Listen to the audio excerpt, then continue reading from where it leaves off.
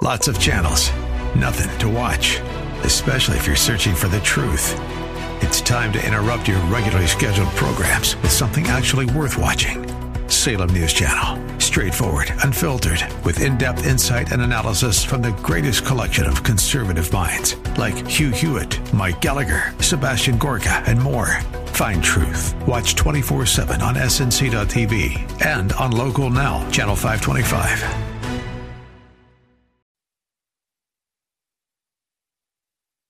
This is the Pro-America Report on The Answer San Diego. Welcome. Ed Martin here on the Pro-America Report. Great to be together. We've got some work to do, and we have a very interesting time right now. I have to tell you that I have the situation in Georgia is what I want to spend a bunch of time on, what's going on down there, because they passed some common sense election confidence measures, and it's being attacked by the narrative machine. So it's not a surprise. I thought we've been through this a number of times, that the narrative machine is set up to try to use big tech, big government, big tech, big media, and big government to further their ends. But what is fascinating about this is they're utilizing what I've been talking about for almost 2.5 months, really 4 months since the election, and so we'll go to that.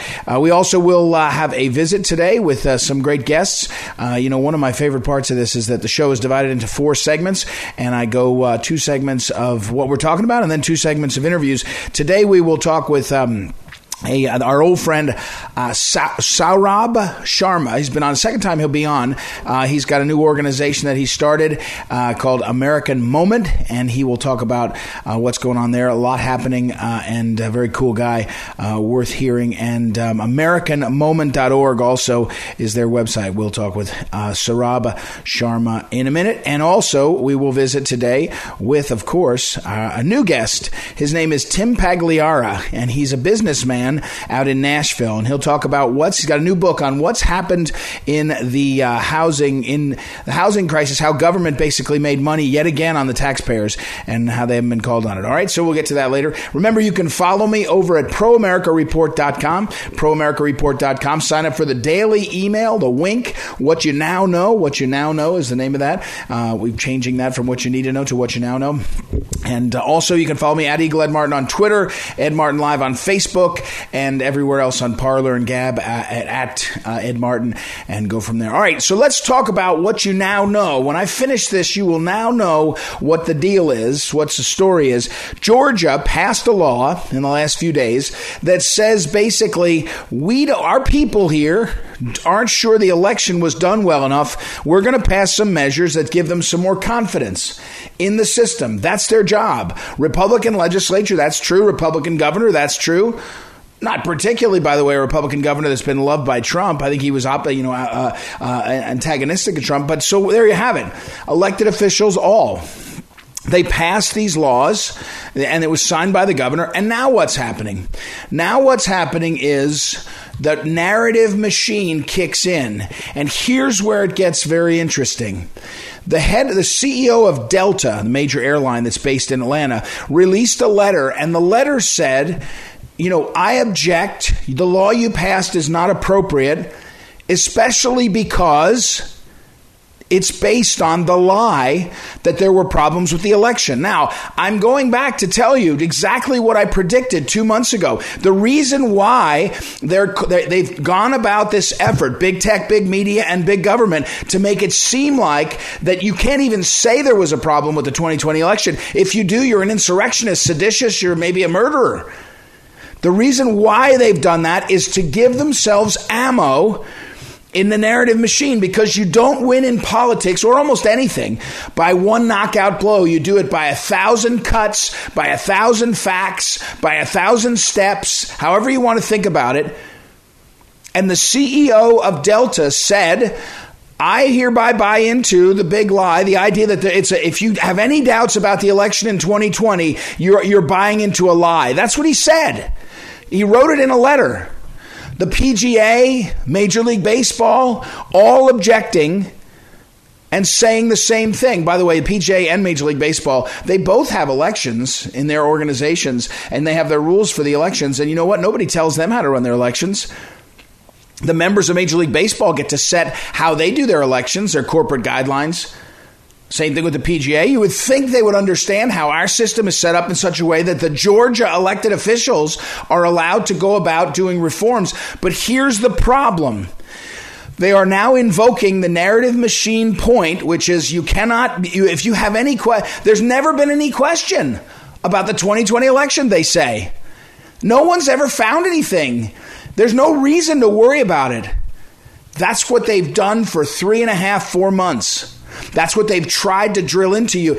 And now what they're doing is ramping up the cost, trying to ramp up the pressure, trying to ramp up the intensity of the response in such a way that normal people start to yield. Normal people start to say, it's really not worth the trouble. I don't really know if I want to be bothered sort of getting crossways with everybody, Major League Baseball and all these people, and I'm just going to sort of back off a little bit. That's the goal. And by the way, around the country, other state legislatures are looking, going, maybe we shouldn't go this far. Maybe we shouldn't do what we think. Maybe we shouldn't whatever. There is no evidence. There's nothing presented. There's no letter, and the Delta CEO didn't write a letter, Major League Baseball, that said the laws you passed are improper. They don't like them, but they're not saying they're improper. They're not outside of the rule of the law. They're not outside of what's allowed. They just don't like them, and they shouldn't be done because there's never been any fraud found. Well, you're making it up. You're lying. You people that think there was fraud in 2020, you're lying. And as I've said, if you think it's going to stop with the CEO of Delta and Major League Baseball and PGA, you're just dead wrong. Because the next part of the 1,000 steps, the 1,000 cuts, the 1,000 factors is that they'll have a judge. There'll be a lawsuit, and the lawsuit will say, it'll actually cite to things like the CEO of Delta said there was no fraud and objected to it. And why did this happen? And the judge will say, you can't pass laws that address a problem that everybody agrees never occurred. That's what's happening. The power of this that's happening right now is epic. It's epic.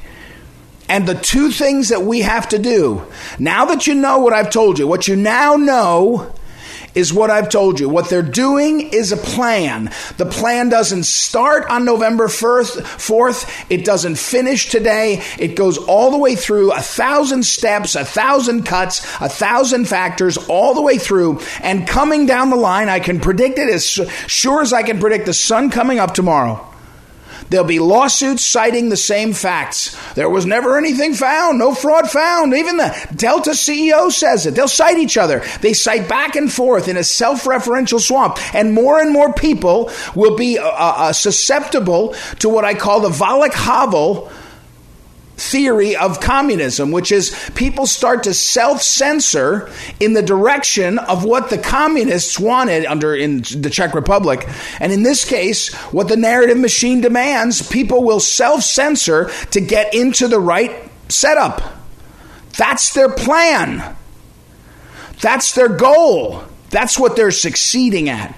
So what you now know is those facts. Now what you do about it is two things. One is you have to start talking about it. You have to predict it. You have to tell people, watch what's coming next. What's coming next will be lawsuits. What's coming next will be the Department of Justice under Joe Biden opening an investigation into voter suppression based on the fact that there was never any fraud found in the November 2020 election. They didn't look for it. They've never actually litigated it, but they'll say that, and it will work. So number one, you have to know what's coming. And by predicting what's coming, you can understand what's happening. And number two, we have to fortify ourselves to not be rolled over. We have to fortify our elected officials. We have to become the ballast for the men and women that are in office to hold them steady. Because if you don't hold them steady, they're not just rolling a regulation on how much tire pressure you have to have in your car if you're a trucker, whatever. No, they're trying and succeeding at getting control of the elections, and then it's game over.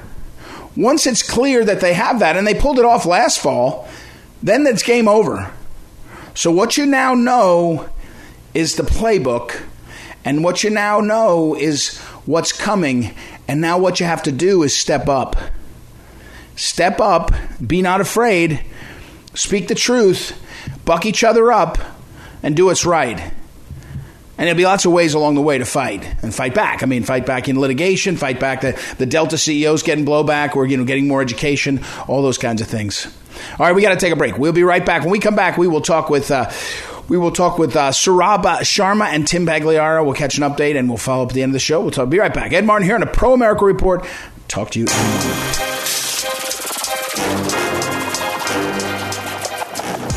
Welcome back.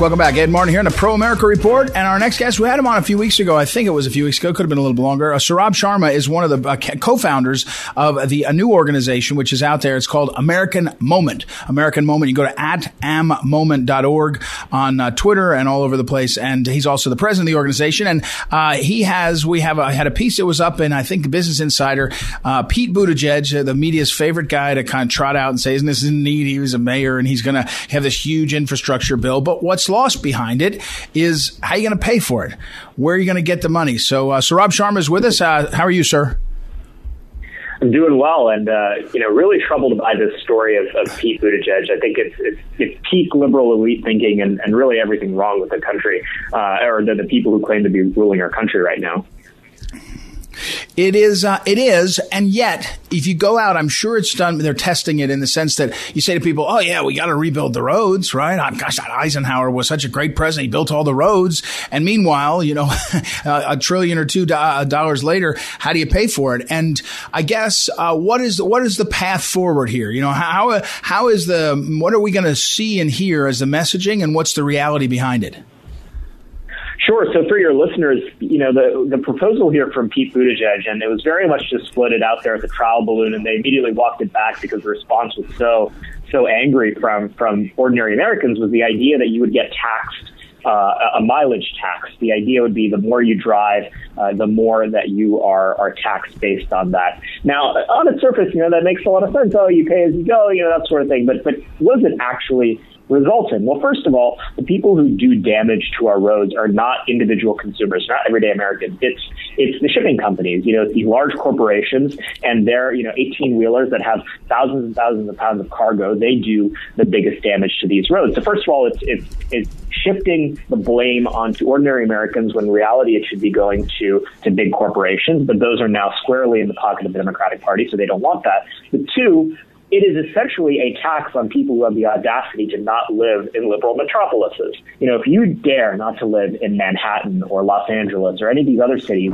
you will be punished for it. And it's the exact opposite of what we need to be doing, because we need to be encouraging people to get out of these cities, to buy a home, to have families, and to get a little bit of space for themselves, because being crunched up inside these pods, essentially, that people have created inside these liberal megacities is really bad for them. It's bad for their soul. It's bad for their families.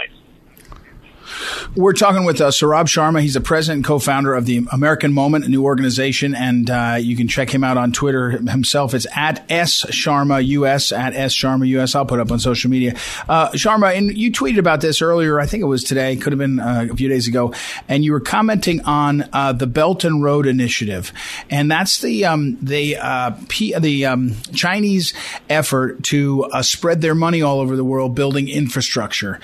First of all, you were tweeting an article where they said it's a failed PR campaign. I'm not sure it's a fail. I didn't read that article yet, but I'm not sure it's a failed PR campaign. It more to me is a strategy just to get their hooks into lots of more impoverished countries. But similarly, we kind of have our federal government trying to get their hooks into our states and local communities, right? You want your roads, you got to keep up with your next door neighbor, and therefore you're rolling over for the federal government, and sort of it becomes this, you're sort of trapped in this cycle. And there are some improvements we need in our country. The question, as you point out, is who's paying for it?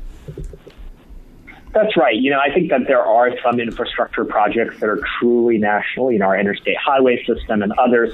The federal government does have a legitimate role to play there. I do think that the key question is who pays for it and to what extent.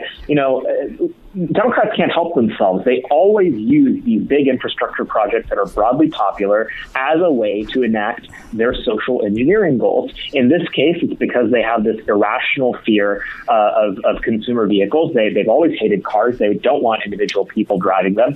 In other cases, they use it for all sorts of things. I mean, one of the classic examples, actually, it's an old constitutional law case study, was the original requirement if you wanted to get highway funding as a state was you had to increase your drinking age laws from 18 to 21. Exactly. That was the original way that they got people to do that. And again, on its surface, it sounded like a great idea, but what did it end up doing? It ended up creating the modern American college culture where people, because it's not legal for them, they're doing these absolutely crazy parties. There's no oversight. It's all kind of behind the scenes, and a lot of people end up getting hurt and addicted because of it. Whereas you look at other countries that have a lower drinking age, they actually end up having a pretty healthy culture when it comes to that. So it's all these unforeseen consequences of the left's desire to social engineer society that they can't help but use these broadly popular infrastructure projects in order to advance.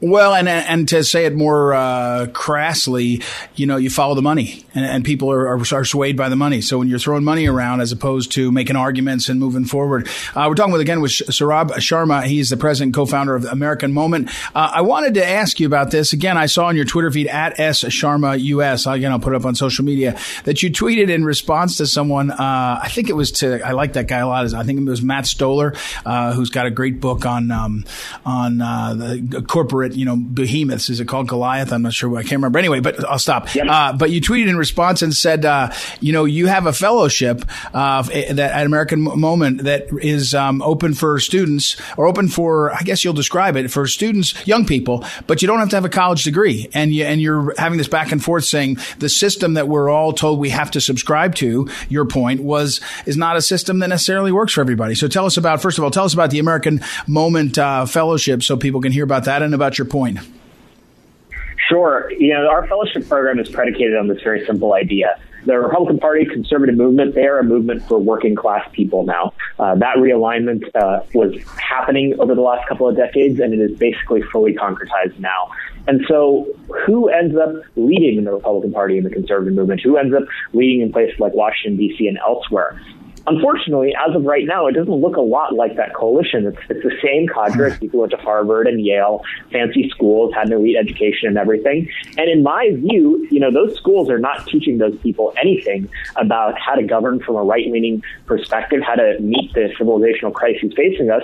And so all it's doing is selecting for moneyed interests and people who come from the elite system. And so what we built this fellowship to do was essentially try to break that. We're trying to get people involved in staffing in D.C., working on Capitol Hill and public policy organizations and elsewhere, no matter the background they come from. We pay well so that they don't have to come from a wealthy background in order to do it. So many people get subsidized by their parents in order to do this sort of work. And we don't require a college degree because, frankly, I see it as a liability. If you have a ton of college degree debt, you're less likely to be able to do, what is low-paying ideological work for longer. But if you don't have that debt, you can stomach some of the low-paying work in D.C. and you don't have to go be a lobbyist. So that's why we created that program. The application actually closes tomorrow, March 31st, and so we've been extremely enthused by the overwhelming response we've gotten there. But the broader point that undergirds our approach to this, Ed, is that every institution in American life that's designed to shape our elites, to train them up, to instill civic virtue in them is broken. American universities, elite schools, in the media, culture, and the federal government itself are all designed to advance a particular far-left cultural narrative that teaches people to identify by their racial and ethnic categories and teaches them to hate the country. I don't want our elites, certainly not Republican and conservative elites, coming out of those institutions. And so if we're serious about it, we need to stop giving them all of the stock and an import that we currently do and actually create parallels and alternatives. And that's part of what we're trying to do at American Moment. We're talking again with Saurabh Sharma. He's the president and co-founder of American Moment. And by the way, I want to give him credit because it's a good book. Matt Stoller wrote this book called Goliath, and I think I have it as a book. It must be on my Kindle because I can picture the cover there. So it's really good. And so and you're back and forth with him. That's great. We'll put it up on social media. American Moment, that fellowship, so people can see it. I think you're exactly right and onto something. Thank you. I got to run, Saurabh. Thanks for taking the time to be with us. It was my pleasure. Thank you, Ed. All right. We'll take a break. Excuse me. And I'll put all that up on social media, that fellowship, and as well as the back and forth that Saurabh was having. It's good stuff. We'll be right back. Ed Martin here in a Pro America Report. Back in a moment.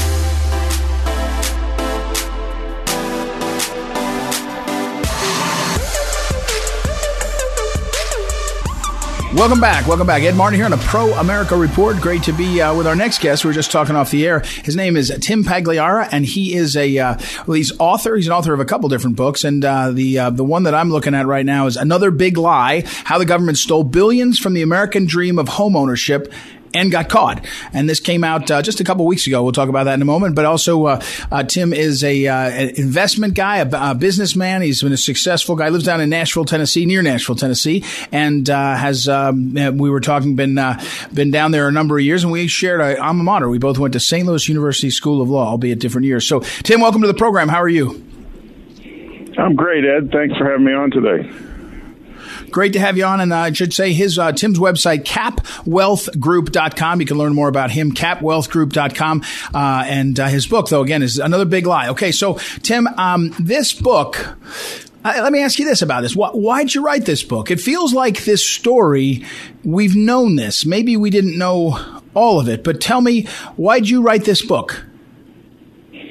Well, to set the record straight and to give American people an idea of how manipulative and corrupt government can be through the various different factions that fight over the financial interests in our system. So it's reflexively, everybody blamed Fannie Mae and Freddie Mac for the housing crisis. And right. When the Financial Crisis Inquiry Commission came out, they even dispelled that right. rumor. And so there was just a whole number of things. And then during the Obama administration, after Fannie and Freddie had proven that they were profitable, they engaged in a maneuver where they took 100% of their earnings and profits in perpetuity. These are two of the most profitable companies in the world. And the Obama administration used it for the Affordable Care Act. It was outside the appropriations process of Congress, and it was right. during a really tough period for them with Grover Norquist and the mandates in the Budget Control Act. And so they basically stole the money. We're talking with Tim Pagliara, and he's a businessman and has been an investor and been involved in. His book is published by Forbes Books, and you can find it anywhere you find books. I'm looking at myself, had it over at Amazon.com. It's called Another Big Lie: How the Government Stole Billions from the American Dream of Homeownership and Got Caught. So, Tim, I maintain that starting in the crash in 2008, starting in that period, that's the time where the American people, writ large, sort of gave up on the fact that the system is fair and honorable. And they started to believe that it was rigged. And you got the Tea Party, and then you got the Occupy Wall Street. You ended up go forward a few more years, and you get Bernie Sanders, and then you get Donald Trump. And the American people just looked up and said, "Yeah, that is rigged. That whole thing is rigged." I guess what you're saying here is it wasn't just rigged back in 2008, 2009, or 2008 when it kept being rigged. And your point is they did it again, right? I mean, this is another story of how the government went in here and did it. So why are they getting away with it? You say they got caught, but is anybody really held accountable? Yes. And December 9th, the whole issue went before the United States Supreme Court, an oral argument. And it was really amazing. We're conservatives, and yet when you listen to the oral argument, Justice Breyer and the three most liberal members of the court were the most vocal. They called the government out for nationalizing two behemoth financial services firms, two of the most profitable in the world, and they just peppered the government lawyers. You nationalize it. They argued. They said it 3 times. So, yeah, the story's coming out, and that opinion will be rendered. It'll be published sometime in May, I think. That's about the time frame given when they heard oral argument, and I think it's going to be a resounding opinion. I would not be surprised to see it be a 9-0 opinion. And you say, well, how did this get to the Supreme Court? How did all this mess get started? The federal government, the United States Treasury, lied to a federal judge. They lied to Judge Royce Lamberth in the D.C. Circuit, and they told the judge that Fannie and Freddie were in a death spiral. And yet, the evidence, the depositions, the chief financial officer and Grant Thornton, the outside accounting firms, when David Thompson and Cooper and Kirk, when he finally took their depositions, they said exactly the opposite. They testified in their depositions that they had just advised Treasury 10 days before they concocted this scheme that they were entering a golden age of profitability. And less than 9 months later, they were projecting profits into the Congressional Budget Office for the next 10 years. So it's $350 billion. It's the largest expropriation of private property in the history of the world. We're talking with Tim Pagliara, and Tim does the and let me make sure to say the book again because I want people to hear it. Another Big Lie: How the Government Stole Billions from the American Dream of Home Ownership and Got Caught. Just out a few weeks ago, published by Forbes Books. But so you say they got held accountable. What's the form of that? I went before the Supreme Court. Where procedurally, what is it? What is it that can be done? Is it disgorging the profits? Hard to picture the government doing that. Is it ending the program? I mean, what is the end game of that litigation?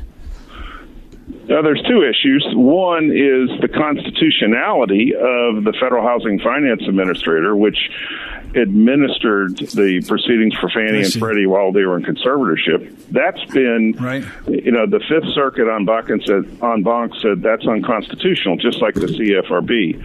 So the question is whether they get prospective or backward relief. But the big issue is the Administrative Procedures Act. Did the government fail to act with good faith and fair dealing? Did they violate the very statute that they created? And David Thompson, the attorneys, are asking the government, they're asking the court to invalidate the sweep, which declares that $350 billion at 10% interest is paid back, the original $190 billion advance, and they still owe the companies probably $35 to $40 billion. So Justice Gorsuch, in oral argument, he said, wow, this is a big ask.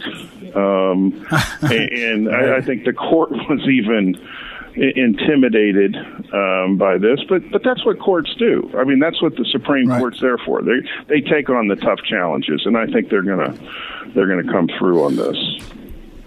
Tim, pulling back up again, we're talking with Tim Pagliara, and his businessman and investor, and now the author of Another Big Lie: How the Government Stole Billions and Got Caught, Forbes Books. But pulling back for 1 second, sort of backing up and into it, and saying looking, what did this do for homeowners? How did it throw the market off for the average person listening? They go, I bought a home with my wife, 10 years ago. I'm thinking of buying a new house. What did it do to the market that is such a other than taking lots of money? What did it do to what normal people were hoping to have happen? Well, up to this point, nothing's happened to the homeowners.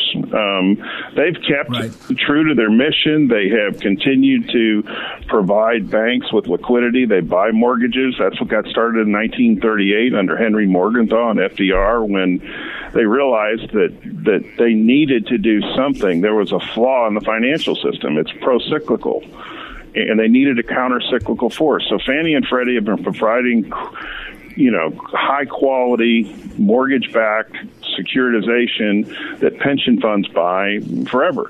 The real loser in this is the American taxpayer, because at 2 levels. Number one, you're running 2 of the largest financial services firms in the world without capital. There's no capital. Right. So if there are losses, then the taxpayers are going to be on the hook. And then the second level, it's accounting fraud. They are misstating the balance sheet of the United States government. They're booking all of the revenue, all the earnings and profits. They go into revenue, and it's not revenue.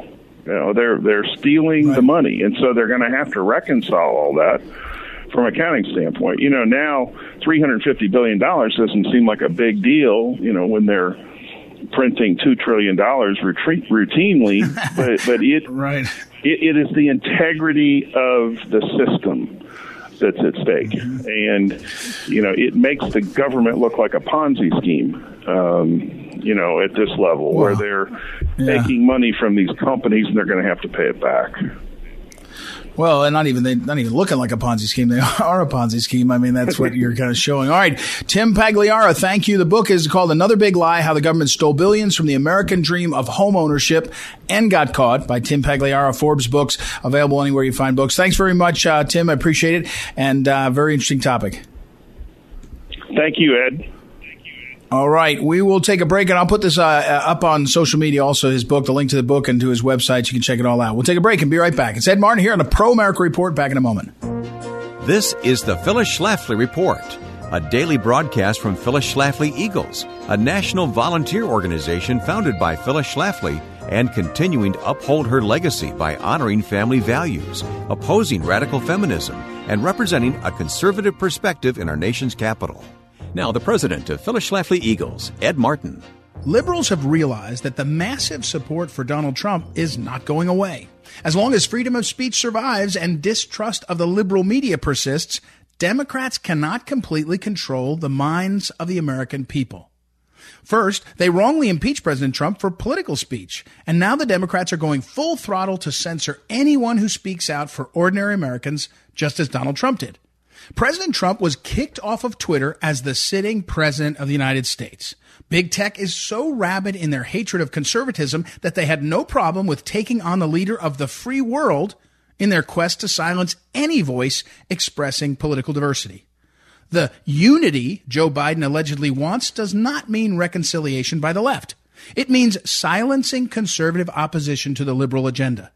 The ferocious attempts by Democrats to destroy patriots like President Trump, General Mike Flynn, and Representative Marjorie Taylor Greene illustrate how far they will go to stamp out freedom of speech for all of us. New terms are being invented to define this assault against our basic free speech rights. Deplatforming sounds innocuous enough, but it means censoring someone's entire presence on the internet, even though they may have millions of followers.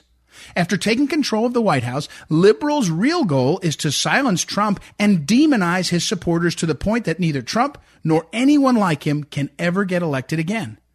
Do not think for a moment that this liberal crusade will stop at Trump and other conservative policymakers. Churches may very well be the next target. The right to free speech in the First Amendment was supported in colonial America by pastors who wanted to be sure that they would never be intimidated because of what they say from the pulpit. No other nation has a comparable protection on the right of individuals to express their opinions. After they come for politics, religion is surely to follow along shortly. If you don't want the message of the gospel to be silenced on the internet, now is the time to fight. This has been the Phyllis Schlafly Report with Ed Martin from Phyllis Schlafly Eagles.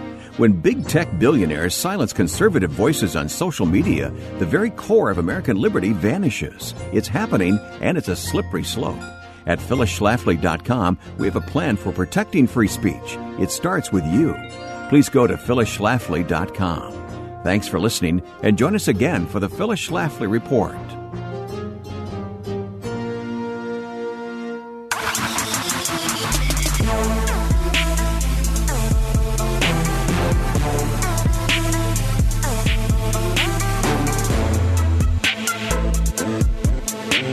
It's Ed Martin here on a Pro America Report, and it is time for us to talk about something that's a little bit disturbing, and I think we should be worried about it more than we are. And that is what is, we've heard, we're going to hear tomorrow, I think it is, we'll talk with John Schlafly about his column about vaccine passports, people talking about how you could be tracking biometrics of people. And as I've said from the beginning of the last 2 or 3 years on the program, since I started the show, I've said I think that the intelligence agencies have much more on us than we realize, that they have much more information on all of us, and that in some ways, privacy is long since, been gone. So, but here's what I want to talk about right now. You saw the Matt Gaetz story, Congressman Gaetz, where he came out in the last 48 hours and he said there was an investigation into me because of some extortion. And then the New York Times reported from sources within the FBI that there was an investigation into him about perhaps sex trafficking or relationships with his girlfriends or underage or something. Now, there is a story out of Florida, one of Matt Gaetz' contemporaries in politics in the area where he's a congressman, Seminole County, a tax collector, resigned, 8 months ago for reasons of some improprieties that were alleged in an indictment. So here's what I'm saying. It feels like the FBI doesn't like Matt Gaetz. Now, maybe they're investigating for something real, but they don't seem to like him. That's no surprise, right? He's been a voice against the deep state, against wars. He's been a pro-Trump guy, all these kinds of things that he's had on his side in terms of his approach. And so suddenly he finds himself with all these leaks. The thing I want to talk about is the leak. What is it about a leak from the FBI to the New York Times about an investigation? Because if you go officially to the FBI and say, what about our Department of Justice? What about an investigation into a congressman? They would say something like, we can't comment on an ongoing investigation. It's kind of one of these things where they can't deny it, or they wouldn't deny it, but they wouldn't be able to comment. So it's kind of like you're painted out there and damaged out there, no matter what happens, no matter what you did or didn't do. And that brings me over to a follow-up, and there'll be a piece that came out, I think it's either Thursday, could be out Thursday, by Julie Kelly, pardon me, that lays out again how the prosecution of all those supposed insurrectionists on January 6th turns out to have been mostly not a big deal and mostly, silly. And here's the thing I want to ask you about. There's a piece that I read over at Revolver.news, that breaks out how the FBI has a very specific operation where they are checking to see the sentiments, meaning like the feelings, like how people react and act, or how people feel, that's the word, feel, about things, is being used as a tool by the FBI to try to test whether people in the National Guard or in the military in general are appropriate to be in the military. Now, think about this. Doesn't it make you really nervous that you have the FBI coming up with some kind of tool that's like a personality test, a feelings test, and it's going to be used to do something close to assessing whether somebody should be in the military? Maybe it's going to be used to say whether somebody should be promoted in the military.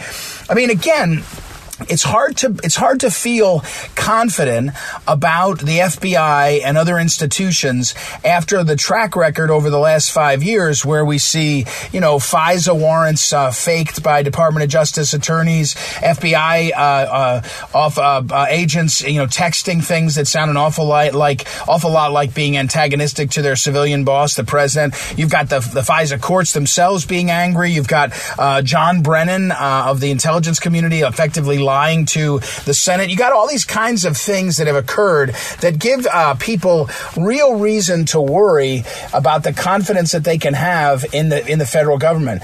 And now we have things like an FBI analysis of sentiment in the military. I guess the question becomes, it would be Here's the question. It would be crazy if our intelligence community was not using all of the tools that are now available to us, including how they understand neuroscience and how they understand persuasion on social media. Our intelligence community would have to be utilizing that, right? Because we would want to be aware of how China could be using it against us, or other foreign nations could be doing something against us. So there you are.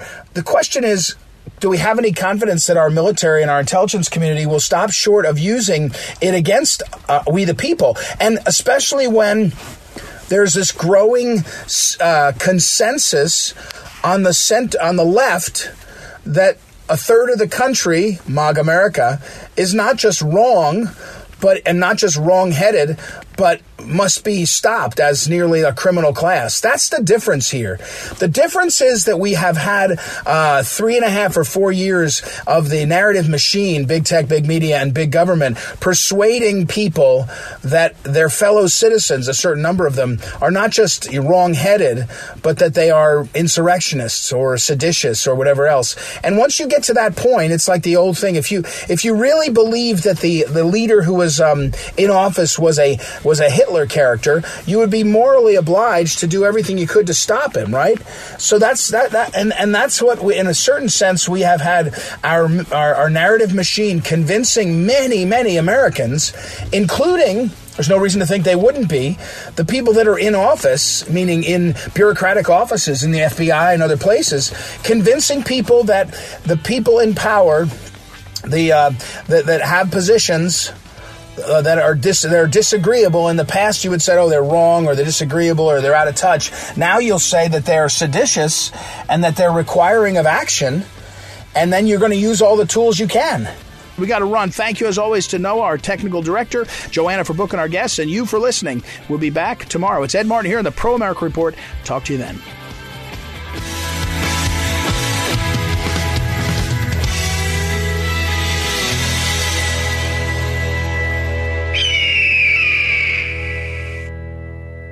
This is the Pro America Report on The Answer San Diego.